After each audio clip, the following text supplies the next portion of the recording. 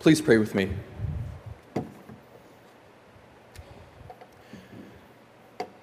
Father, we ask that you would give us the grace to comprehend the inheritance that you're giving us.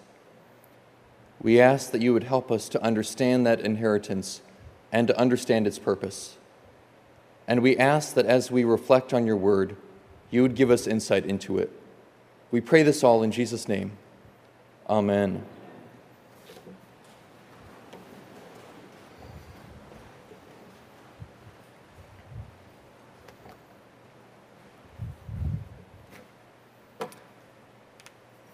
What kind of peacock do I want to be?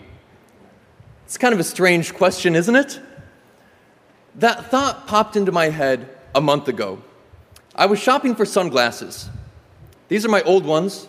Got them for about $20 at Walgreens. They're okay. They got a few scratches on them. They're not that stylish, but they get the job done. And one day, I was watching one of my favorite TV shows, and on comes one of the main characters with these awesome shades. I mean, they were awesome. And I thought to myself, oh my gosh, those shades were meant for me. If I got them, I could just see myself walking around, seeing how good I looked, thinking how much attention I would be drawing to myself. So I went online, and I found a pair just like them for $150. A little more than I've ever spent for sunglasses. And so I'm kind of like thinking about ordering these, and then this weird thought pops into my head. This question: what kind of peacock do I want to be? Peacocks are known for their feathers, for their large, beautiful feathers that they use to bring attention to themselves. That's what the feathers are for. And I had this strange thought pop into my mind. Do I want to be a peacock that draws attention to myself and how cool I am and how good looking I am?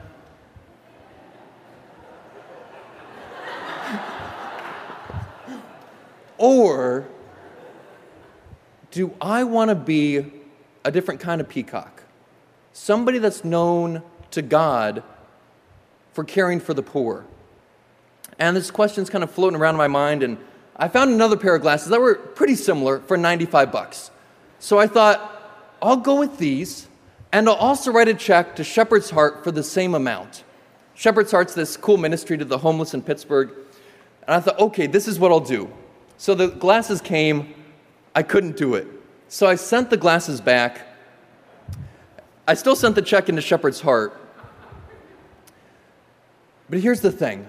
I'm not knocking looking good. I'm not knocking designer sunglasses if you have designer sunglasses. What I'm knocking is my proclivity to want to draw attention to myself for the wrong reasons.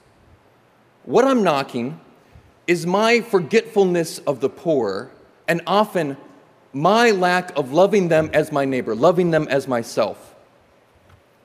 So that question, what kind of peacock do I want to be, still haunts me. And our passage from Ephesians asks all of us that question. What kind of peacocks do we want to be?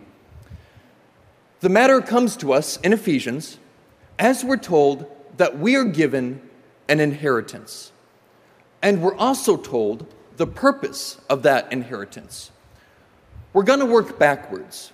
We're going to look first at the purpose of this inheritance, and then we're going to look at what that inheritance itself is. Would you look at verses 11 and 12 with me? Here's what they say. In Christ we have also obtained an inheritance, having been destined according to the purpose of him who accomplishes all things according to his counsel and will, so that we, who were the first to set our hope on Christ, might live for the praise of his glory. In Christ we have obtained an inheritance, so that we might live for the praise of his glory. That's the purpose of our inheritance, to live for the praise of his glory. The purpose of our inheritance is to live our lives in such a way that we are peacocks for God's glory, that we draw attention to God's glory. On first glance, that command may make God seem egotistical. It may make God seem self-centered and conceited. But let's step back a moment and consider the question, what is God's glory? What is it about God that makes people come in awe of him? It's his character. People see the glorious things he is and he does because of who he is. Because he is all-powerful and all-knowing. Because he is more merciful than any person you or I know. Because he's perfectly just, perfectly loving, kind, and patient.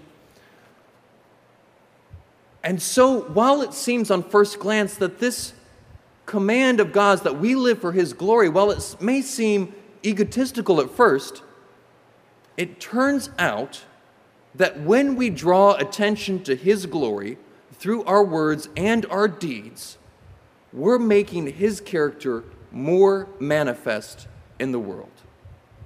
That is not a bad thing. It turns out that the more God's glory is displayed, the more humans flourish. The more his character comes into our world, the more it combats what ails us. That's what our inheritance is for, so that we can draw attention to God's glory, not just in our words, but in our deeds, and reflect his character and make his character more present in the world. That's what our inheritance is for. What is this inheritance? Before we answer that question, I want to look at another modern day inheritance. I've been getting a lot of phone calls lately from people inviting me to switch electricity providers. Have you gotten those? They are persistent. But I know a land where such calls do not exist. In this land, electricity is free. Healthcare is free. Education is free, and there are no taxes. In this land, if you get married, you are given a plot of land and low-cost loans with which to build a home. And that is your inheritance given to you if you are born a Qatari citizen. If you are a citizen of Qatar, that's the inheritance you receive. The unemployment rate is also 0.4%. It's not too bad. That inheritance saves you from many of the troubles of life that, if left unresolved, sometimes lead to destruction. And this inheritance gives you a home. The inheritance Ephesians 1 speaks of bears similarities to this Qatari inheritance. It involves being rescued from many of the cares that assail us, and it involves being given a home. There are two key words in this passage that describe our inheritance: adoption in verse 5 and redemption in verse 7.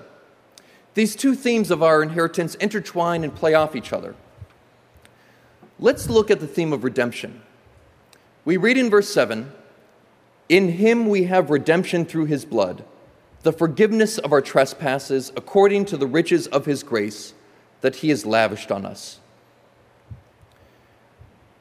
In the Old Testament, redemption refers to purchasing or buying back something that would otherwise be lost, taken prisoner, or destroyed.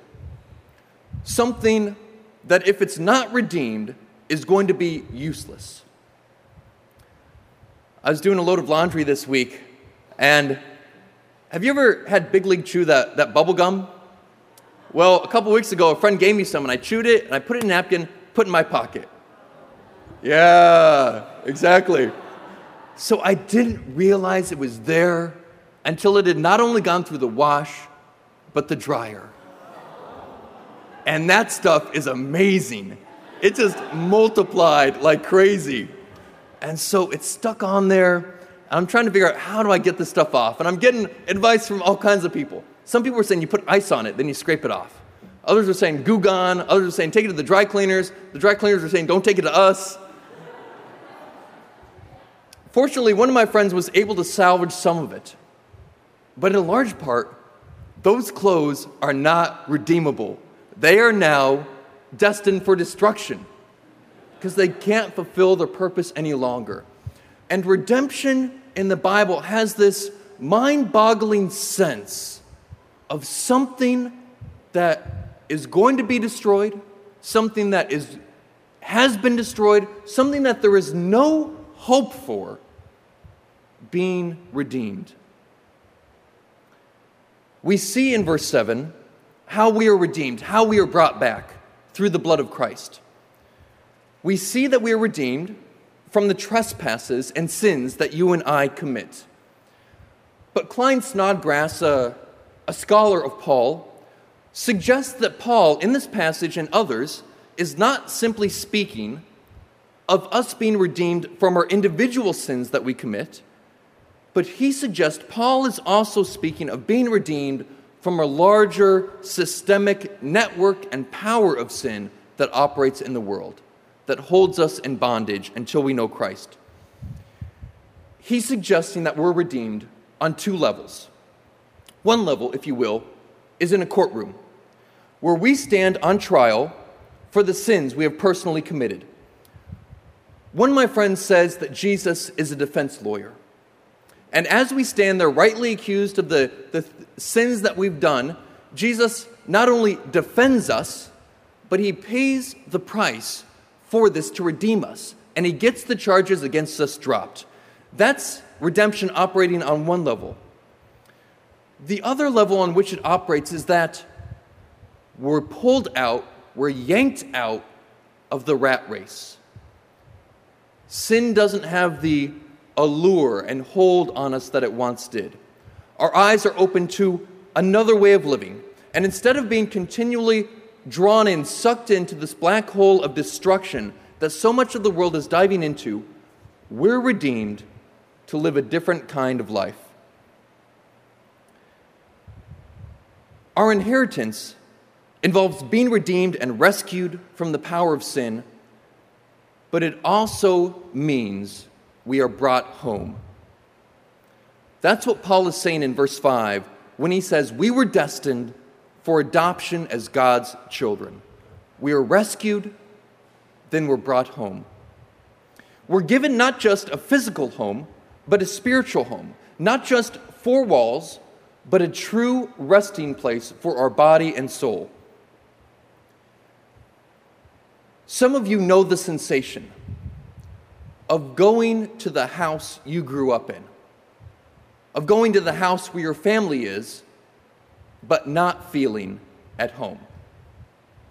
You know that sensation because in that building, you are not free to be yourself.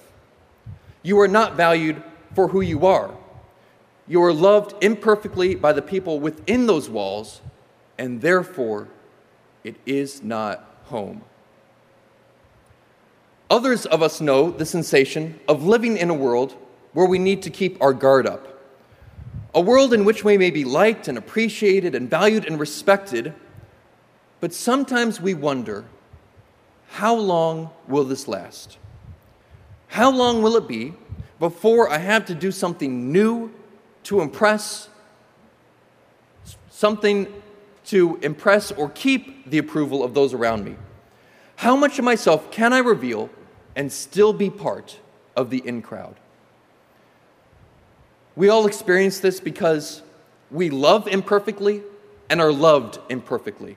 We wound others and they wound us. But the inheritance Paul speaks of, in which we are adopted as God's children, we come home to a place where this all stops. A place where we are loved perfectly. In Christ, we're adopted into a family so good that we have a hard time comprehending it. A family where our Father takes great delight in us, is never embarrassed by us, and never lets us down. In Christ, we are redeemed and rescued from a world in which the arrows of sin fly constantly around us, hitting us and being unleashed by us. We're redeemed from this and adopted into a new family and a new home. And we know that we sense this imperfectly now. We get tastes of it. And that's what Paul is describing in verses 13 and 14.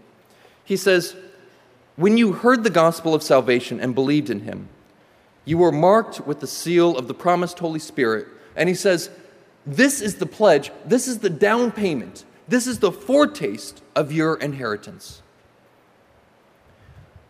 On good days, we taste what that inheritance is like. We taste the redemption and can feel the home we are coming to. We sense this through the comforting work of the Holy Spirit inside us, conveying God's truth and love to us. But it's only a down payment that we will receive in full when Jesus returns to fully make his reign known.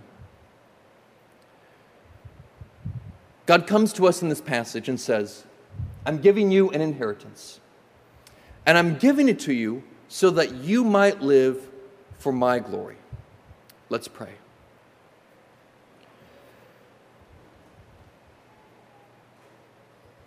Father, we thank you for this inheritance that you've given us. We thank you for redeeming our lives, which had no hope without you. We thank you for giving us a new home and for giving us a foretaste of this inheritance. We ask that you would help us to use this inheritance rightly, to draw attention to you. We pray that when we're tempted to draw attention to ourselves, that you would remind us of how much you have given us and to share that with others. We pray this in Jesus' name. Amen.